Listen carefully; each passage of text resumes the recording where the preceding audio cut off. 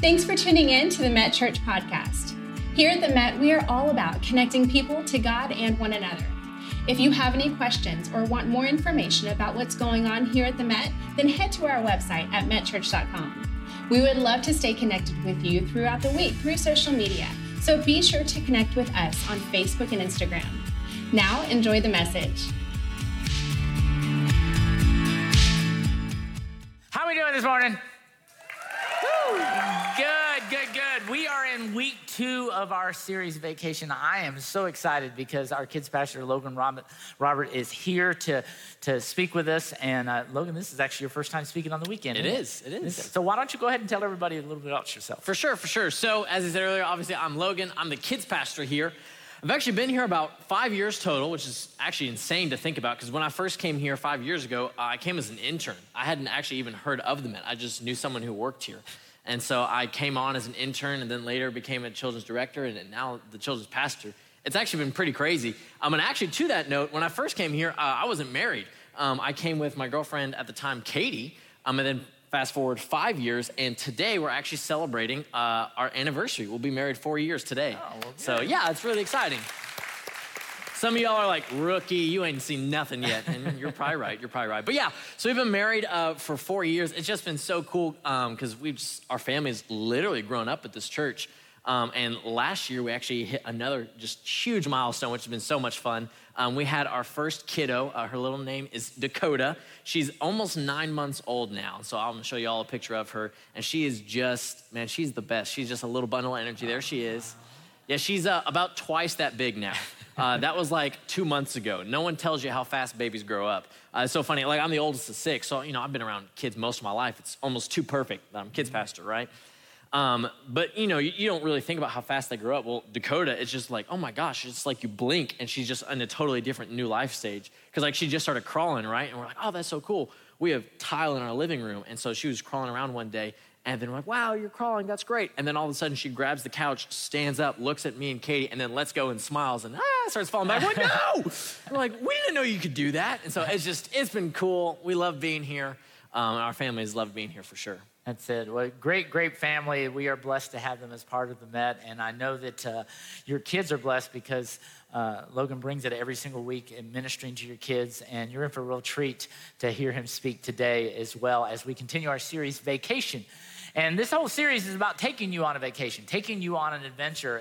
And when I hear your vacations, they are quite an adventure. Why don't you kind of tell them what you like to do on vacation? For sure. So when me and Katie first got married, we learned pretty quick that, we don't mind going to the beach for sure. Like we're going to the beach in just probably a few days actually. But if we had to pick, we love to just pick random adventures and go. And so our one hobby I've just kind of picked up on the last few years and I've been dragging Katie along is rock climbing. And so we'll just kind of go to places and it's literally the middle of nowhere. You hike even more nowhere and then you find a cliff. And since hiking wasn't hard enough, we decided to just take a rope and go up this cliff. And it's actually a lot of fun. It's pretty cool because it's quiet. You don't have cell reception. It's so peaceful. We actually went to Moab not too long ago, Moab, Utah. That place was gorgeous. So I'm from Illinois, which is flat. Then you move to Texas, which is flat. So then you go anywhere with more than a 30-degree angle, and all of a sudden you're like, wow, this is gorgeous. So yeah, Moab was great. And then our most recent adventure was one for the books, man, let me tell you. So my dad, for his 50th birthday, said, hey, you guys want to go skydiving? Me and Katie looked at each other like, sure, why not? Let's go skydiving. We love a good adventure. I had no idea what I was getting myself into. And so we get in this plane, and I'm strapped up to my instructor, she's strapped up to her instructor, we got 2 in front of us. And the plane takes off, and they don't close the door. Because why would you? You're in an airplane going 13,000 feet in the air. And so that was red alert number 1. And so I just remember staring at the door, and I just remember thinking to myself, maybe I've gone too far on this one. This might be the last adventure. So anyway, it's so funny. As we're flying up, Katie's instructor taps my instructor and points at my buckle. He goes, hey, when we land, remind me to tell you why I don't do that. I was like, what? No, don't tell him when we land. You tell him now. Do I need to refresh the main goal? The main goal, I asked my mom to babysit Dakota, not adopt her, okay? I plan on landing this plane and surviving. So anyway, it was a lot of fun. We loved it. But yeah, we like to keep it interesting with our vacations. Yeah, that's good. I like adventure too, but to me, I've always felt that, if I'm supposed to get to a top of a cliff, there should be an elevator, right? You know what I mean? It's kind of one of those things. And why anybody would jump out of a perfectly good airplane just doesn't really make a lot of sense. But I'm glad you like the adventure. And we're going to take you on an adventure today because we're going to take you to a place called Nineveh. Okay? If you're not familiar with Nineveh, Nineveh is located in what is now modern-day Iraq, in the northern part of modern-day Iraq, and it's the capital of the Assyrian Empire. And what you need to know is the Assyrians and the Israelites didn't get along. In fact, they were enemies of each other, and they had very big battles with each other through this. But why this story is so important is because this story, I think, is going to make us look at ourselves more closely than probably we've ever done before. And so it's a great story. But before we get there actually is an adventure to get to Nineveh.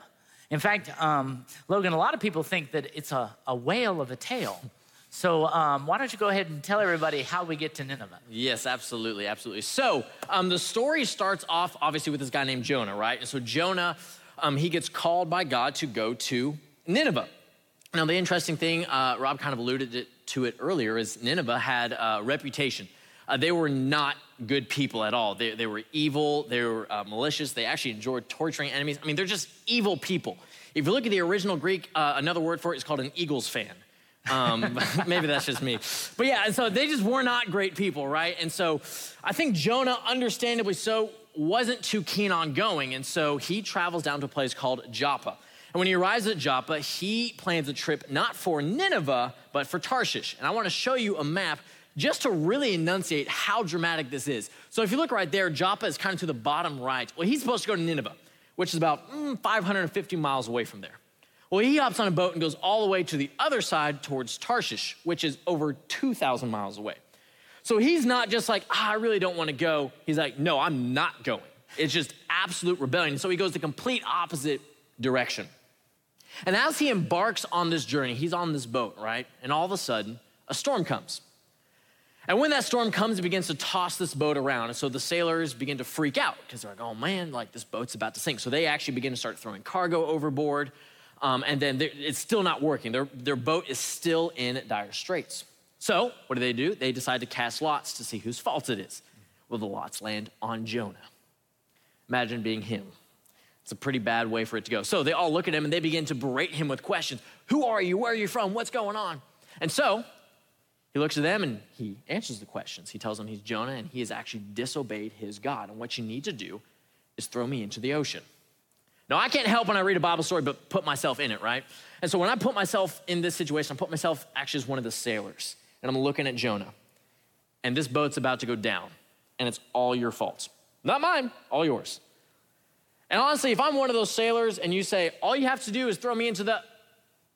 That's about how far in that sentence you're gonna get before you're overboard. Because I wanna survive this boat ride, right? But the sailors actually don't do that. It's kind of cool. They actually try and row back to shore. But it still doesn't work. The storm is too strong, so they're stuck out at sea. So they finally relent, they take Jonah and they throw him overboard. And in verse 17, we see something pretty interesting. It says, now the Lord provided a huge fish to swallow Jonah, and Jonah was in the belly of the whale for 3 days and 3 nights.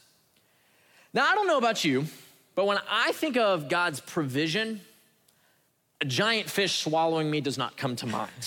That's just not in the cards for me. But it is, and actually that's really cool. And I want to point that out because we're actually going to go back to that a little bit later. So I want you to take that and just tuck it away. God provides this huge fish. And it's really cool because inside the belly of this giant fish, you begin to see a change inside of Jonah. Jonah really takes a moment, and in verse 2, it says, in my distress, I called to the Lord. Now, I want to pause here for a moment because all throughout the story, we're going to see moments where Jonah kind of gives us a little bit of a glimpse of perhaps what our life looks like, of what our inner battle is, and perhaps how we might respond to a certain situation. You see, Jonah is in the belly of the whale not by chance. He's there because he didn't do what he knew he was supposed to do. It wasn't a mystery. He knew it and still didn't want to do it. But yet he gets in this terrible situation, and what does he say? God, why have you forsaken me? Help! We definitely, maybe I'm just speaking for me, but I doubt it. A lot of us in this room have had that moment where we know we're supposed to do something, we don't do it, it gets us in a bad situation, And all of a sudden we're going, help, God, where are you in this? So I just want to propose that perhaps if you're in a difficult situation, clearly it doesn't apply across the board, but perhaps you're there not by chance, but by choice. And the encouraging part of the story is even if it is by choice, God has a plan to save you. And that's what's so cool about this story. So if you look forward, Jonah, he's in the belly of the whale. There we go. That's a toughie sometimes. So he's in the belly of this whale, right? And so God hears his prayer. He sees his repentant heart, and he commands the fish to vomit him onto shore. What a wonderful word in the Bible. Vomit, yeah, it's great. So it vomits him onto shore. And here's what's crazy. People see it. And they see Jonah get spat out of this fish onto the beach. Imagine that walk. And so obviously, word begins to spread. In fact, it's most likely he was spat onto the beach nearby Nineveh, and so word gets to Nineveh really quickly. Here's what's pretty cool about this. The Ninevites, the people living in Nineveh, worshiped a fish god. And so when word reaches them that there's a man who survived being eaten by a fish, well, they can't help but have their ears a little bit perked up. They're intrigued. And what this tells me is that God's already beginning to prepare the hearts of the people in Nineveh, and Jonah doesn't even know it. So there he is, he's spat onto shore, and then we see in chapter 3, God speaks to him again and says, the word of the Lord came to Jonah a second time. He gives him another opportunity. And it says, go to the city of Nineveh and proclaim the message I gave you. So he does that this time. Instead of running, his heart has changed. He's aligned himself closer with God. So he goes to Nineveh and he preaches this message that if you do not repent in 40 days, God is going to destroy this city. And while he's preaching to a city of a bunch of people that don't like him, don't really care for him or his people, and in fact have a reputation for being evil and really rude people, they receive this message. And it's so, so cool. A citywide fast is proclaimed. They repent. And you read in verse 10 what God does. It says, when God saw what they did and how they turned from their evil ways, he relented and did not bring on them the destruction that he had threatened. Seems like the perfect bow to put on top of the story, right? You have Jonah who is supposed to do this mission and this adventure, and he doesn't do it, but then God brings him around, and because he follows through on something he really didn't want to do, he was afraid of doing, because of him powering through that, God rescues not only him, but also the city. Seems like the perfect way to end the story. Except, if you look in your Bible, you notice there's still another chapter. That's because the story doesn't end there. No, it doesn't. I mean, it would have been a perfect way to end the story. I mean, here's a guy who ran from God. He didn't do what God wanted him to do. He gets himself in trouble. How many times have we ever done that? We've run from God, we get ourselves in trouble. And when he gets himself in trouble, he runs to God. And what is God there? He opens his arm and he welcomes him back. He forgives him, gives him a second chance, and now he runs with God and he does what God wants him to do. And because he does that, a whole city is saved. A whole city is saved. I mean, this is a time of rejoicing, right? This is a time of celebration because all of these people have turned to God. But that's not the story of Jonah. And that's why this story is going to make all of us look at ourselves in the mirror. Because instead of rejoicing, what Jonah did after God had turned this city around, he looked at God and said, you did the wrong thing. See, to Jonah, this looked very, very wrong. See, to Jonah, he got angry at God. He got angry at God because of the fact that he didn't think these people deserved to be saved. He looked at who they were and what they've done, and he thought, no, they deserve the judgment of God, not the forgiveness of God. Now, before you get too concerned and too mad at Jonah over this, you got to think about yourself. Think about yourself. Are there people that you have done such terrible things that you would disagree with God if he forgave them? Do you have people, have you seen things that maybe have done to you and that you find out that God has forgiven them? Would you be looking like Jonah at these people? Looking at God and saying, how could you do that? How could you let them go? Because you got to realize that Jonah probably knew people that had been killed by the Ninevites. He probably knew people that were tortured by the Ninevites. But then God forgives them. And so he's having a hard time. And I think that's where we have to look at ourselves, because a lot of times we can look at people and say, man, they don't deserve to be saved. They deserve to be punished. And that's really where this story is going. Because Jonah turns around and he says, God, that's why I went to Tarsus. That's why I ran from you in the first place. Now, when I was growing up, I don't think I ever heard the 4th chapter of Jonah. I don't know about you. It was always the first part. You know, he runs and it gets swallowed by the fish, and then he prays and God forgives him. I never hear the first part. It wasn't the 4th part until I became older. See, I always thought that the reason why that Jonah ran was because he was scared of what the Ninevites were going to do to him.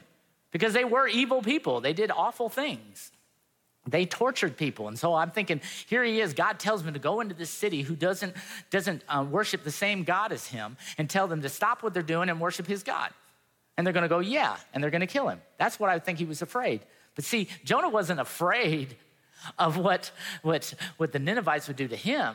He was afraid of what God was going to do for the Ninevites. And then when God does it, he's upset. This is what he says. He says, I knew that you were a gracious and compassionate God. You were slow to anger. You were abounding in love. You were a God that relents at sending calamity. I mean, think about what Jonah is saying there.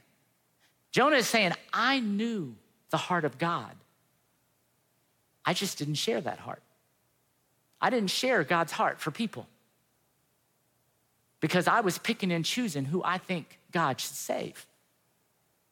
Now, I think this is one of the greatest verses in the Bible, because if you're here today and you're thinking, can God love me for what I've done?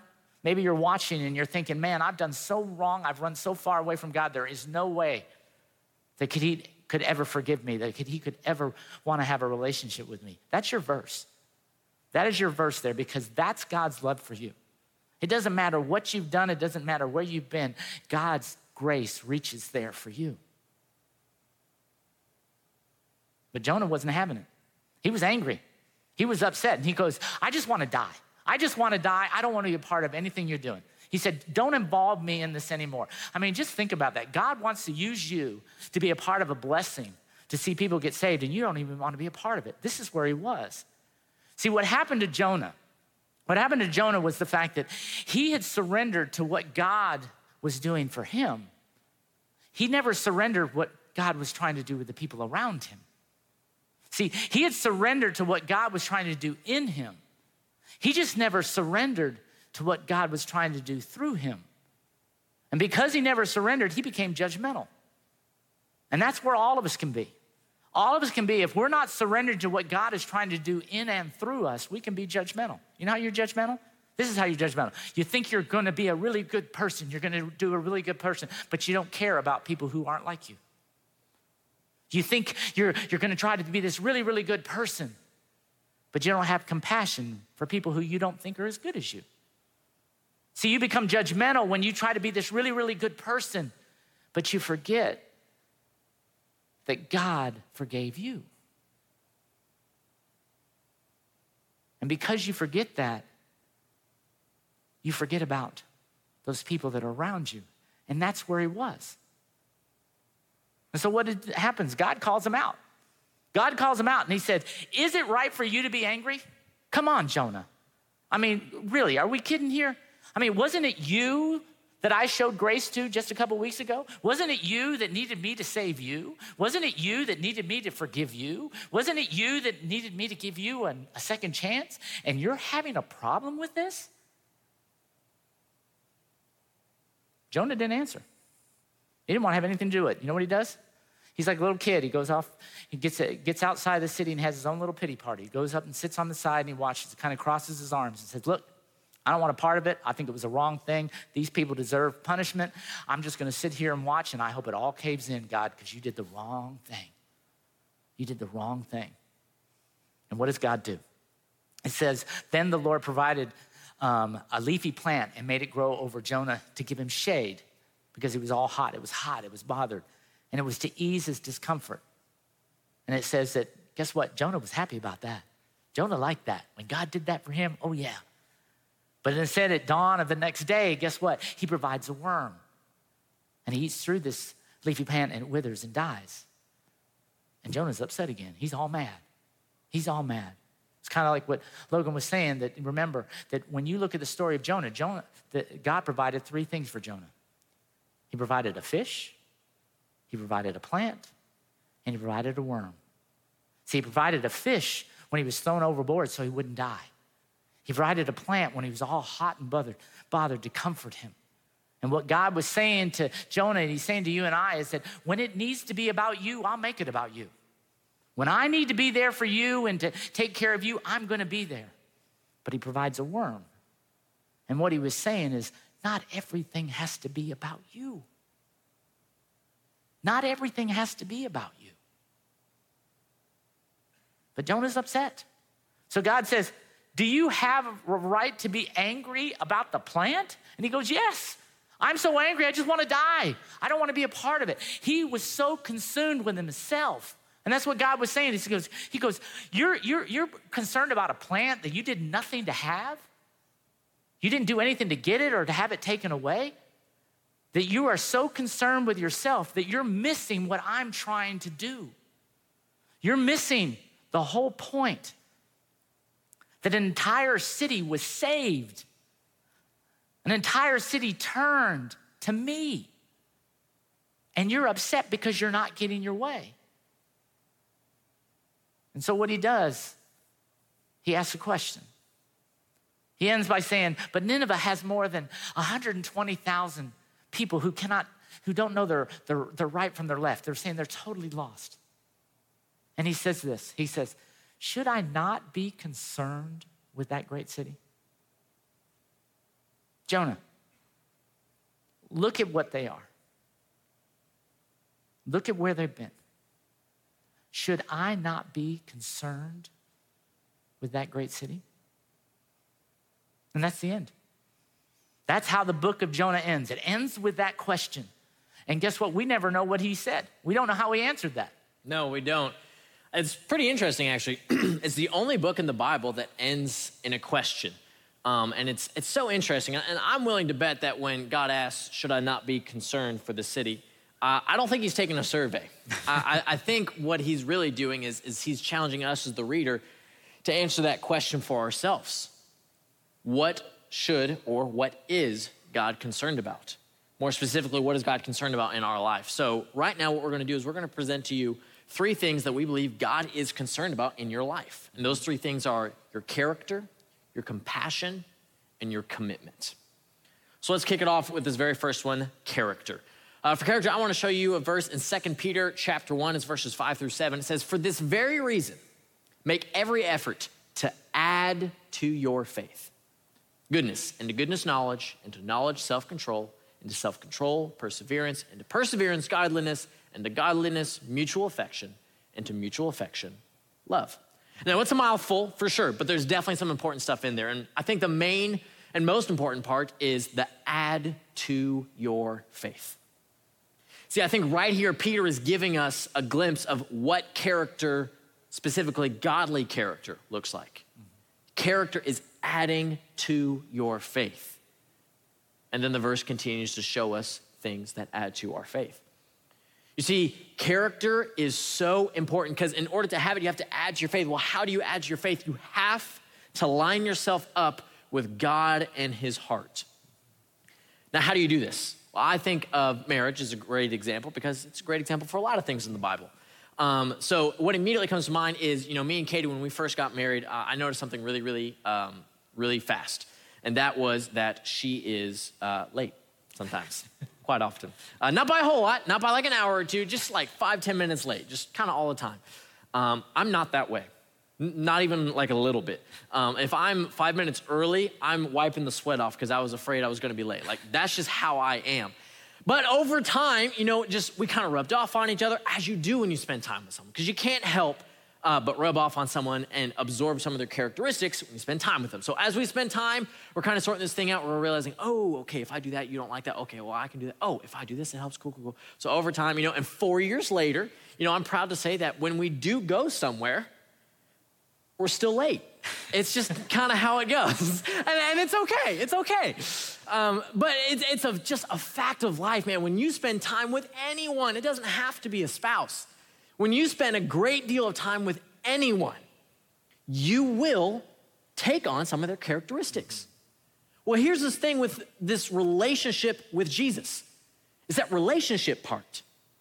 There's not a silver bullet that all of a sudden connects us with God and gets us in line with his heart. Because it's not that way when it comes to a relationship. There's not one thing you do that builds that relationship. It's spending time. It's a combination of these things. And the same is true with God. It's reading your Bible, yes, but it's also prayer. It's also worship. It's also service. There's all these things. And when you combine those things together, that's when you add to your faith. That's when you add to your character. Because when you're close with God, that's when God can really work on your heart. And the reason why this is so important is because your calling can never outgrow your character. Your calling can never outgrow your character. If you look at Jonah at the beginning of the story, his character, his heart is not close enough to God. He looks at the Ninevites with the wrong goal, with the wrong mindset. But what's cool is God doesn't leave him there. God does something to bring him back, to put his heart where it should be, because Jonah spends time with him. And hopefully we don't have to get thrown into the belly of a whale to realize that. It's so good saying that your character is based on the people that you're around, that you surround yourself with. And I think that we have to realize what is our circle. Who has influenced us? And one is God influenced us the most. And it's the circle that we surround ourselves also being influenced by God, because that gets to our character where we need to be. Because when I think of character, I think of it as who you are when nobody's looking. That's your character. Who you are when nobody's looking. And the people that are around you directly influence who you are when nobody's looking, and be a part of that. I remember I think it's Acts 13:22, and it was Paul. He was writing this, and he was saying to everyone, why did God put David on the throne? Why did he remove Saul from the throne of Israel, and he put David on that throne? And he said that God did that because when he looked at David, he saw a man after his own heart. And he saw a man who would do what he wanted him to do. Now, you know the story of David. David made a lot of mistakes. David messed up a lot. But see, God, he's not looking at what you do as much on the outside as much as the inside. And that's where your character is. It starts inside. It starts with your heart. And he said, he's got a heart that's after me. And that's the character that God is looking for in us. That's what he's trying to grow us into, to have that same heart that God has.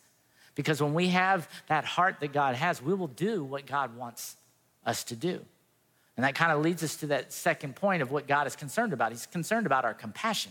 He's concerned about our compassion. 1 John 3:17, it says this: if anyone has material possessions and sees his brother in need, but has no pity on him, how can the love of God be in him? He's saying that how can you have the love of God in you if you see somebody in need and you don't do anything about it? Now, what you need to understand why that verse says that is because that's God's heart. When God sees a need, he does something about it. When God saw the need for us, he sent his son to die on the cross for us. When God sees a need. And that's what it says in 1 John 3:16. It says that how do we know what love is? Christ gave his life for us. And that's what we need to do. We need to surrender to those that are around us. We need to serve those who are around us. That's the compassion he calls for it. When Jesus was talking in Luke 10, he was talking to a group, and there were some Pharisees there as well. He was telling them about the greatest commandment. He said, it's love the Lord your God with all your heart, soul, mind, and strength, and love your neighbor as yourself. And one of the Pharisees pipes up and he says to him, he goes, well, who's my neighbor? Who's my neighbor? He was sounding like Jonah. He was going, we get to pick and choose who we take care of. And so what Jesus responds by telling the story of the Good Samaritan. Remember that story? He talks about a man that was traveling from Jerusalem down to Jericho, and he was talking about this man coming out of Jerusalem, so we assume he was a Jewish man. And on his way, he gets mugged, and he gets beaten, he gets left for dead. And what we see in the story is he says that while he's laying there, that two men, a priest and a Levite, passed him. Two other Jewish men passed him and do absolutely nothing. But then what happens, a Samaritan comes along and he sees the man in need and he helps him. Now, what you need to know about the story is that Jews and Samaritans don't get along. They don't have anything to do with each other. They don't talk to each other. They don't associate with each other. But the Samaritan helps the Jewish man. And so Jesus turns to the crowd and he turns to the Pharisee. And he says, who was the neighbor to this man? And he said, the one who showed mercy on him. Couldn't bring himself to say the Samaritan, but he knew. And what Jesus was saying, that our compassion should be for all people. It doesn't matter about your race. It doesn't matter about your creed. It doesn't matter about your religion. It matters about doing what God calls us to do, and that's to love. See, you got to understand, God looks at people in two ways, saved and unsaved. And that's how we need to look at people, saved and unsaved.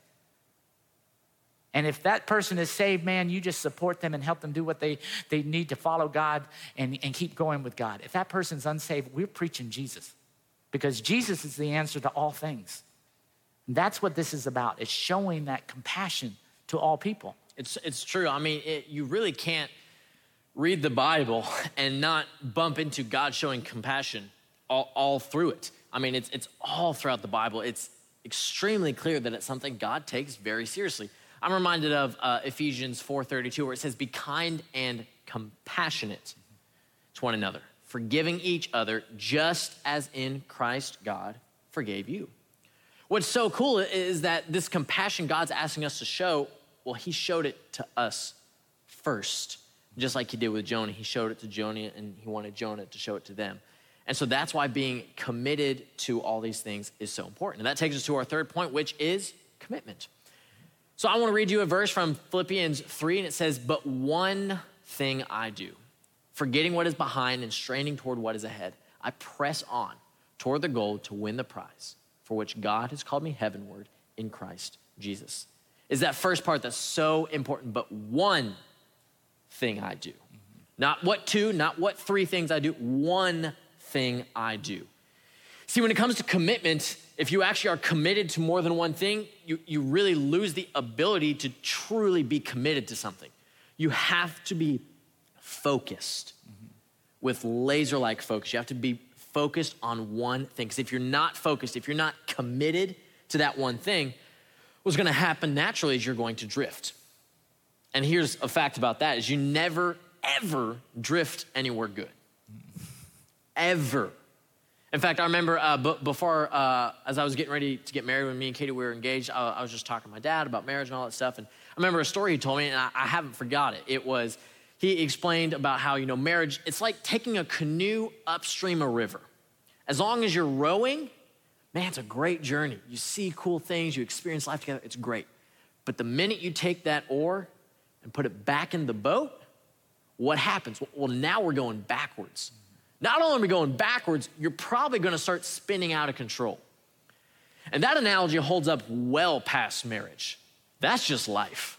You have to be committed.